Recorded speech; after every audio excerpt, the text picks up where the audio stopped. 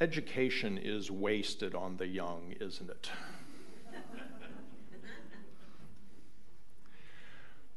I've been thinking back to my elementary, junior high, and middle school, or in high school years this week, thinking of the arrogance. How many of you have ever uttered the phrase when you were a child in school, "What's the practical application of this?" It was usually in algebra class that I said that most frequently. History? Oh, I liked history, but young people don't understand the value of what is being taught for the most part. I know I certainly didn't have any use for math of just about any kind. I took 3 semesters of Spanish. First semester I got an A, the second semester I got a B, the third semester I got a C. That was the last semester I had because I knew where that was going.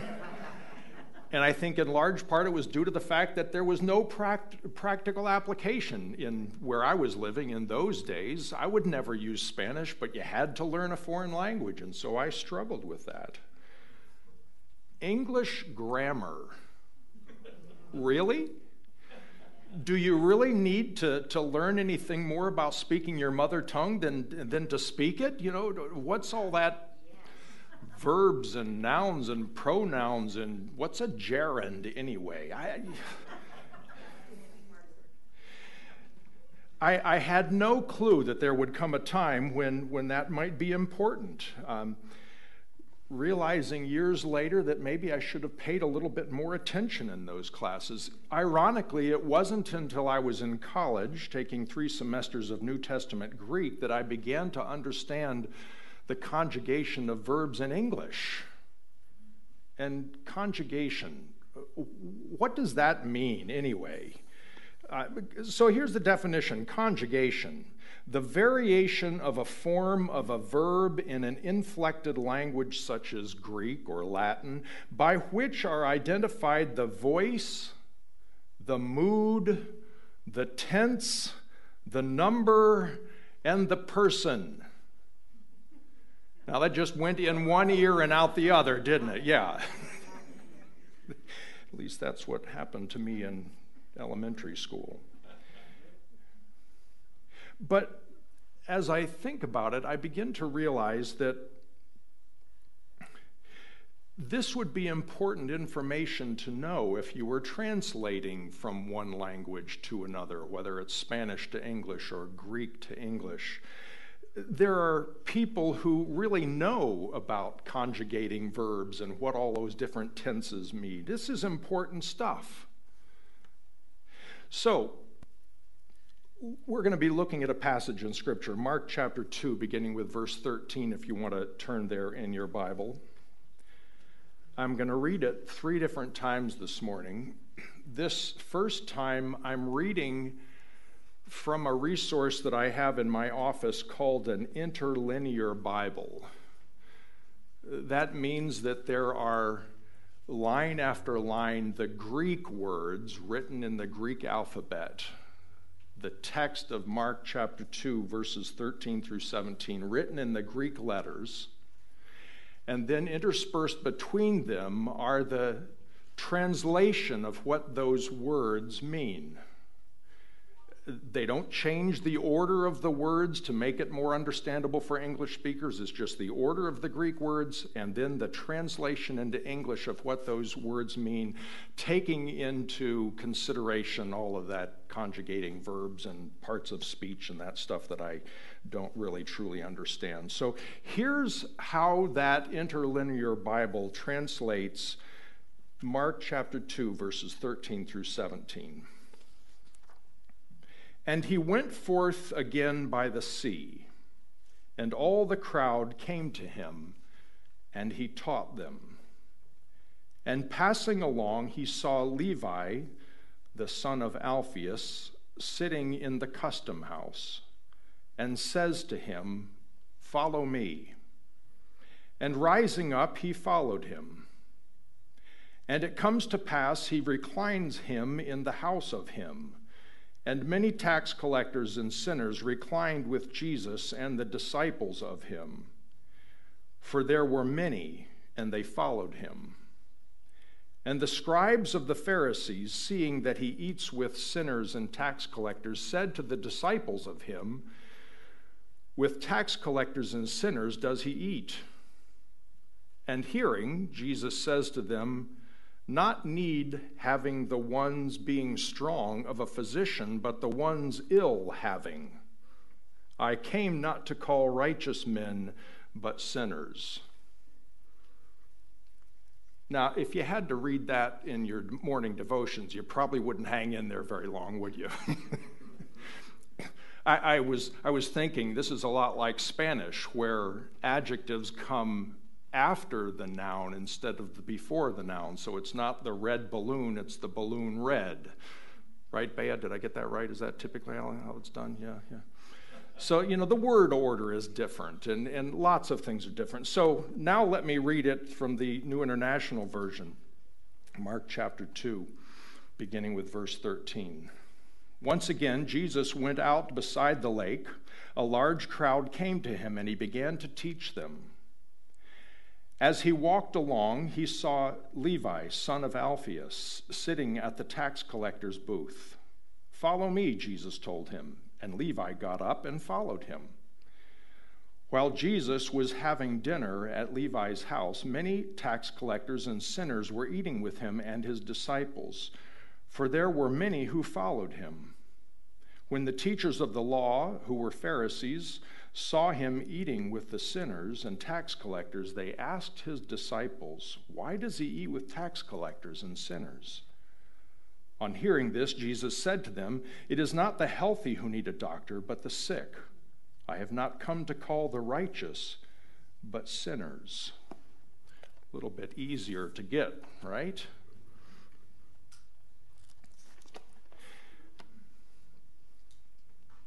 It's helpful to have translators and editors, people who are knowledgeable in the original Greek language and know their English conjugations as well.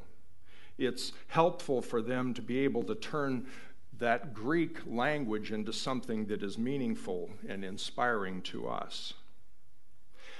But there's something that's even more interesting, to me at least, in this passage, and that's that Mark uses a literary technique here which most of those translators chose to ignore. The literary technique I'm speaking of is called the historical present tense. The historical present tense.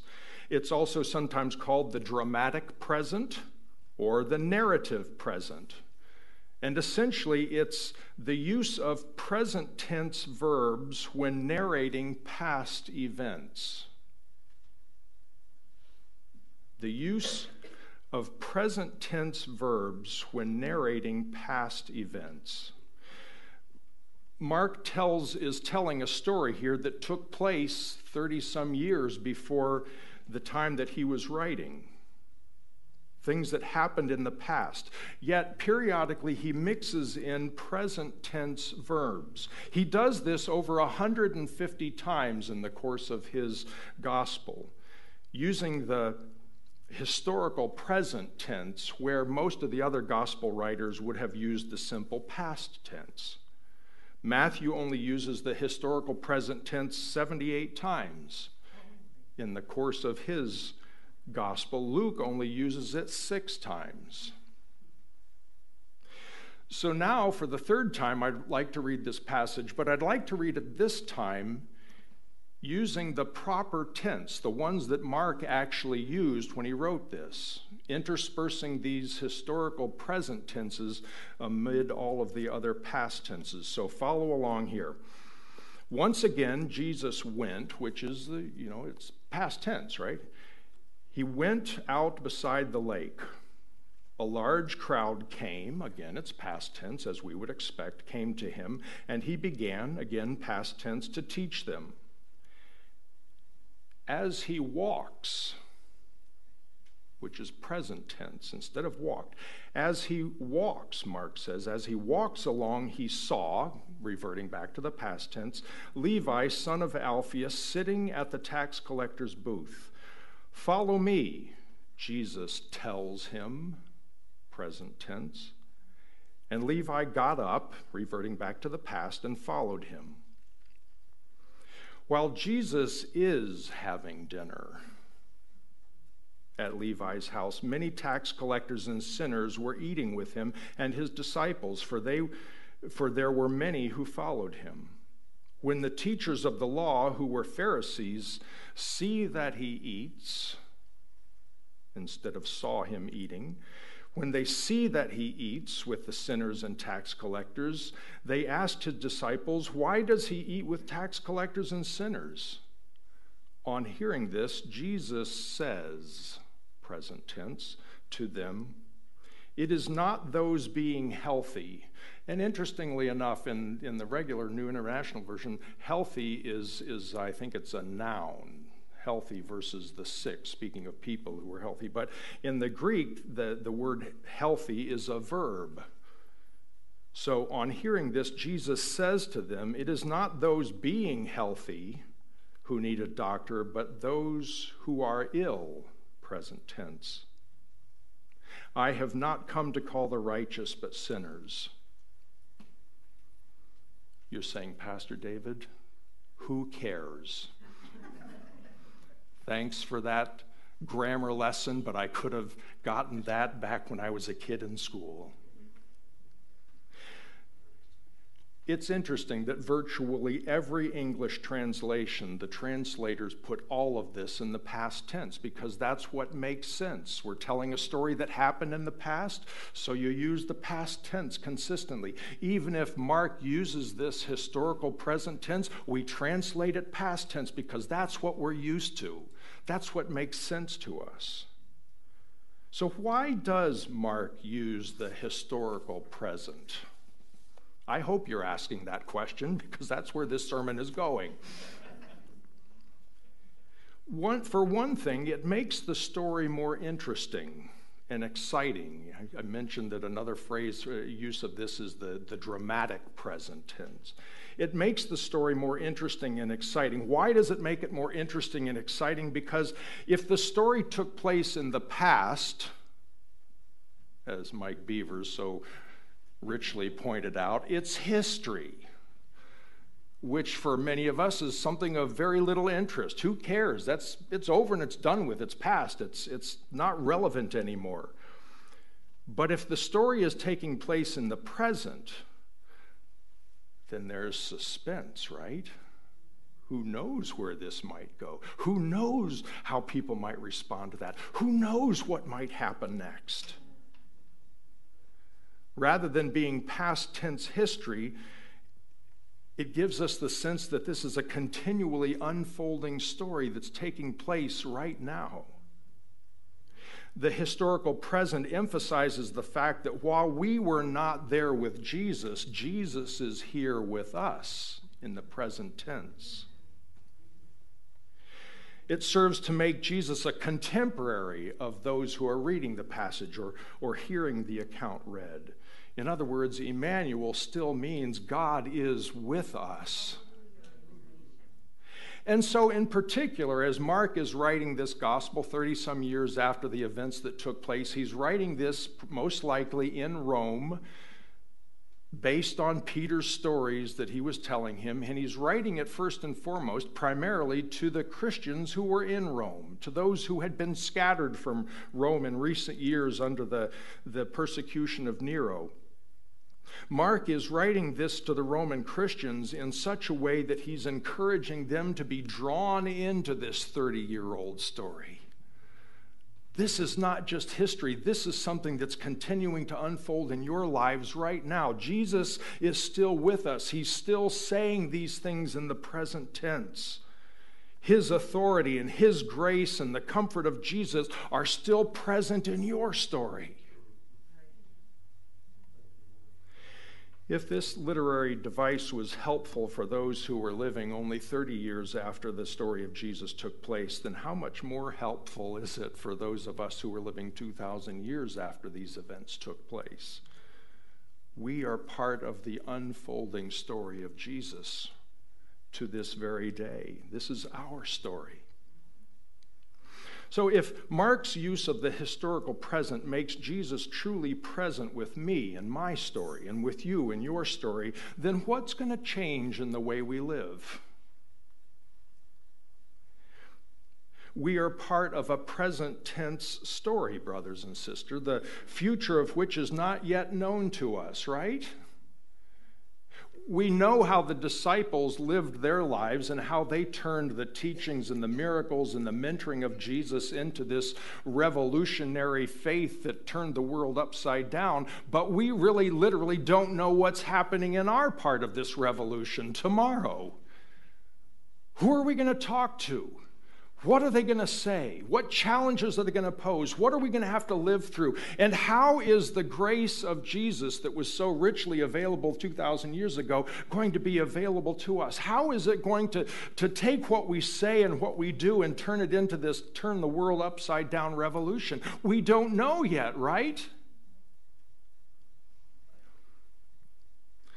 One of the helpful things that I've learned about the scope of the Bible and the way it's told says that it's like a 5-act Shakespearean play. Act 1 is the story of creation. Act 2 is the story of the fall, of sin. Act 3 is the story of what God has done through the nation of Israel, the people of God, Abraham and his descendants. Act 4 is the story of Jesus. Act 5, Scene 1 is what we read in the book of Acts. It's the beginning of our story. Act 5, Scene 2 is where we're living right now. And so we look back and we see the script of creation and the fall and Israel's history, their ups and downs. We hear the script of what Jesus said and did. We hear the script of what the apostles did in the book of Acts and the letters of Paul and others.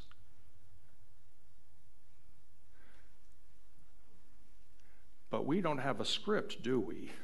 All we have is this script. So one person says that our role in this unfolding present tense work of God is to look back at the Old Testament and New Testament and see how those people responded to the grace of God and the challenges of sinfulness and improvise, so to speak. Mark is telling a story using these historical present verbs saying, this is an unfolding story. Jesus is still doing the same things. You can look back and see the script. How did they react? How did they respond? What did they say? How did they blow it? How were they successful? But we don't know what's going to happen. We need to know that God's grace is still with us, don't we? We need to know that the inspiration of the Holy Spirit is still at work in our minds and our hearts, right? In our actions and our words, right?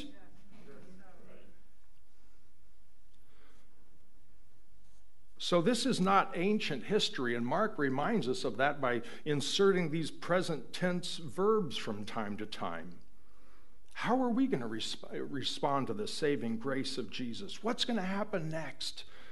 How might we become part of what Jesus is still doing in our lives, in our world this day and age?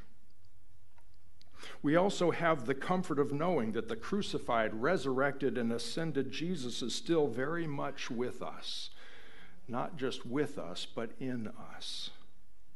In this particular story here in Mark chapter 2, Jesus' mission is just as relevant and vital and important in our world today as it was in Rome 2,000 years ago, right? Just as important and vital as it was in Capernaum or Nazareth or Jerusalem 2,000 years ago. Mark is reminding us that this is an unfolding mission story, present tense in our lives these days. There's a greater sense of urgency because It's stuff that we're still coping with, dealing with, responding to, opportunities that we are still taking advantage of. So we have a greater sense of urgency because of the way Mark tells the story. We have a greater level of confidence that Jesus is still with us and using us and working through us. And that he continues to call us to mission. This is not a completed story, is it?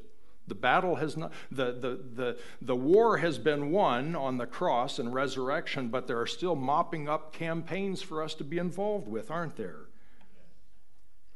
So the historical present tense makes Jesus a contemporary of ours. Jesus is still inviting himself to share the dinner table with tax collectors and sinners in our lives, people like our friend that we've been praying for these past number of months, for our neighbor, for our co-worker, for our fellow student. Jesus is continuing to say, here I am. I stand at the door and knock. And I'd like to come in and sit down at the table with you, with your neighbor. Mark's use of the historical present in today's text is one way we are reminded that the Great Commission is just as important today as it was 2,000 years ago. I say, the Great Commission is just as important today as it was 2,000 years ago. Let's pick up on this sick and healthy metaphor for a moment. Saving people's lives is messy business. Do you have a messy story of how you stepped into somebody's life and their life was full of chaos and sin and its consequences, and getting them to consider the claims of Jesus was not an easy task, and there was lots of pushback and maybe some arguments and maybe some broken relationships, but you hung in there? It's messy business, isn't it? The people who need to know Jesus have messed up lives because that's what sin does, doesn't it? So Jesus uses this sick and healthy metaphor to remind us that missions is messy, dangerous work. And how do we normally respond to messy, dangerous work?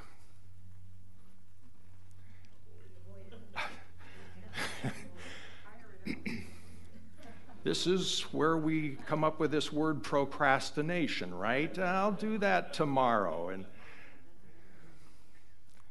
I don't know about you, but I've got a task list. There are some items on that task list that have been rolling for a few days, a few weeks, a few months, and a few years, believe it or not. That's what we do when we're faced with something dangerous and messy. We want to avoid it. We want to put it off. But Mark's historical present reminds us that this is still the mission of the church. With every new generation, there's a new generation of people caught up in sin who need to be led into righteousness, right? This is still the mission of the church. The church, I like to say, is a hospital, not a holy club. A hospital. Just let that image roll around in your imagination for a few seconds. You've been to hospitals, you've visited people who were sick, you've been there yourself probably. There's tubes and there's smells and there's stuff dripping, and it's just not a happy place, and there's pain and there's anxiety. It's a messy place, but that's where people go to get healthy, don't they? The church is a hospital, not a holy club. Hospital work exposes those who are healthy to sickness, but it also exposes sick people to health, doesn't it? 2.5 years ago, I had an interview with the church board of this church at that time, and one of the two things that they were especially looking for was a pastor who would help lead this congregation to be more missionally engaged in the surrounding community. They said, we feel like we have been trained, Pastor John and Pastor Josh, we've been trained, we've been taught, but we need somebody that will help us to move out into the community, to begin doing things with what we've been taught, to begin engaging people with the stuff that we've learned. We've learned a lot. We're well prepared. But now we need somebody to push us into mission. We need somebody to stick their thumb in the back and help us to get outside the door. That's literally what they told me. So let me remind you of the missional model that I brought with me to this congregation. It begins with worship. The Great Commission begins with worship. It begins by people sitting around a table with Jesus, listening to what he's teaching, benefiting from his wisdom, being touched by his miraculous healing powers, having our minds and our hearts changed from sinfulness and selfishness to selflessness and righteousness. Worship is the beginning of the Great Commission. Sitting around the table with Jesus, waiting until we are filled with his salvation and his Spirit. And 2.5 years ago, the church board said, we've been sitting around the table long enough. The second step in this missional model is mission. The church exists for one reason. That's to make more disciples. Go and reproduce. Go and make disciples in the power of the Holy Spirit.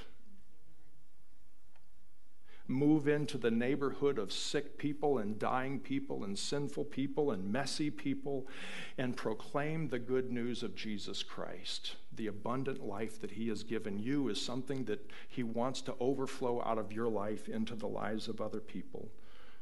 It begins with worship around the table with Jesus. It moves on to mission, going and making disciples. And the third and final part of this is community.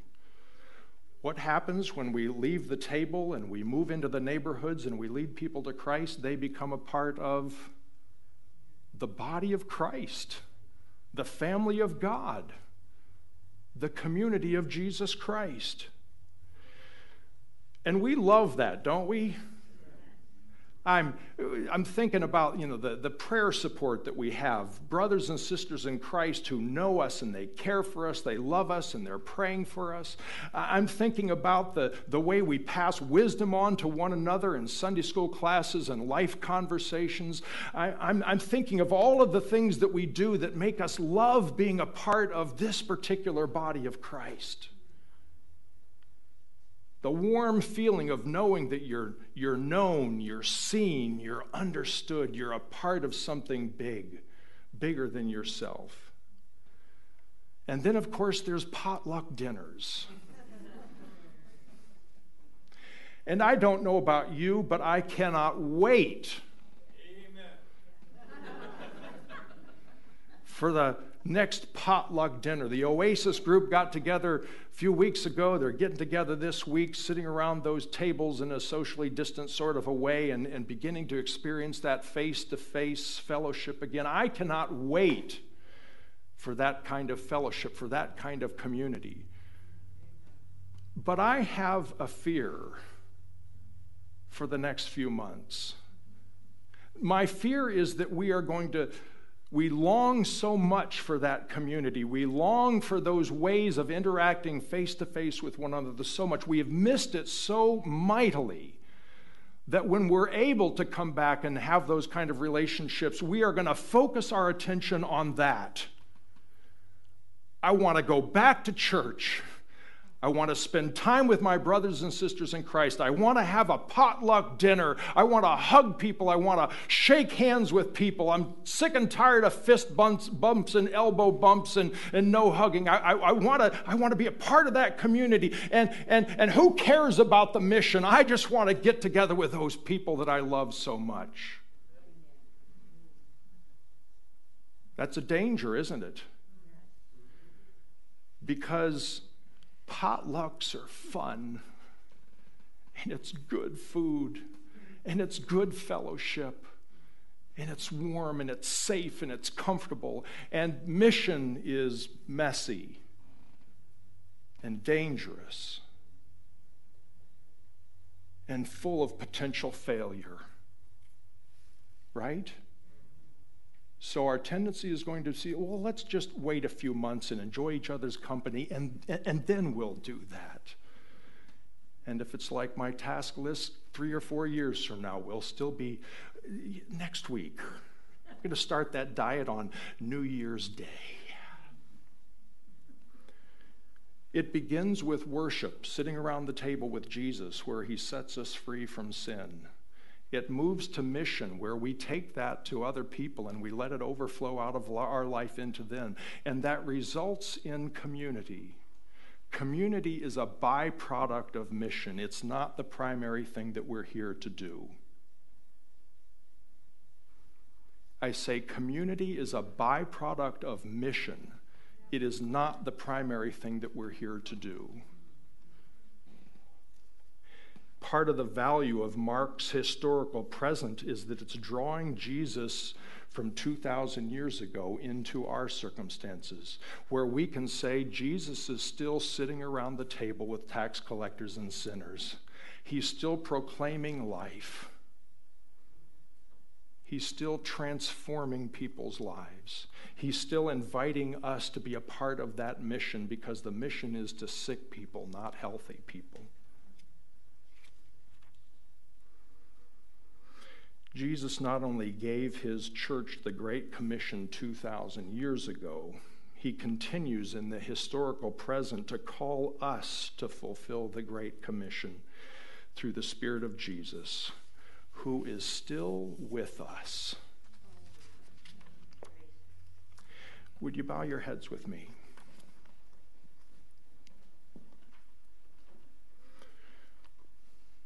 One of the important ways that we begin to engage in our community is by praying for them, praying for the people that we know, the people who probably don't know Jesus as their Savior. And I've been asking you for several months now to be praying in particular for one person, a neighbor, a friend, a family member, a fellow student, a co-worker, somebody that probably doesn't know Jesus.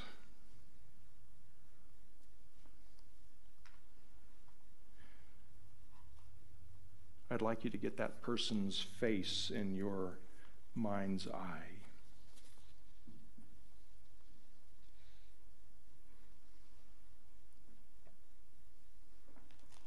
I'd like you to bring to mind what you know of their life, and perhaps it's messy stuff.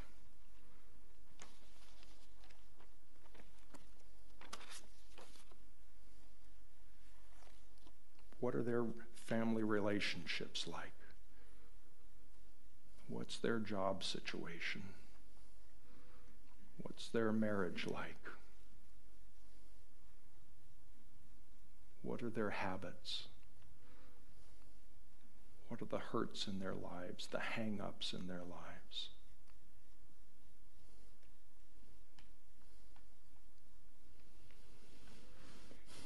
And then listen.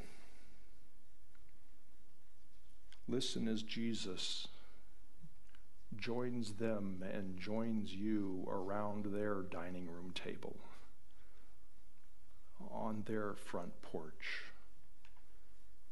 over their backyard fence, across the table in the cafeteria.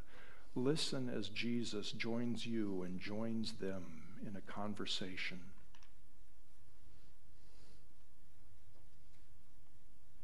Listen as Jesus says, "It is not the healthy who need a doctor, but the sick. I have not come to call the righteous, but sinners."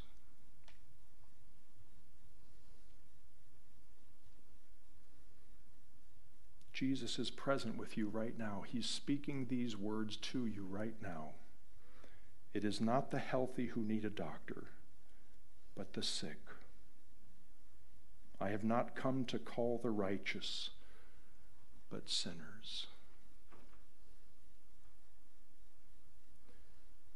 Deep down, what do you feel when you hear Jesus speak those words to you right now? What do you think? What do you do?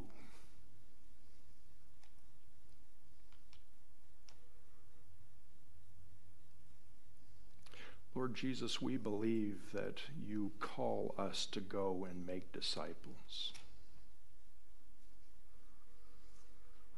And Lord Jesus, we believe that you teach us how to pray for the people that we spend our time with. Lord, we believe that you open our eyes of faith to what's going on beneath the surface in their lives. You somehow give us insight into what's really happening in their lives, their pain, their misery, their joys. Lord Jesus, we believe that you give us words to speak that aren't our words, but they're your words.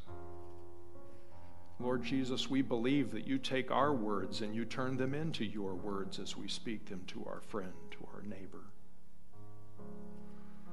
Lord Jesus, we believe that you are the one, the only one who can change death into life.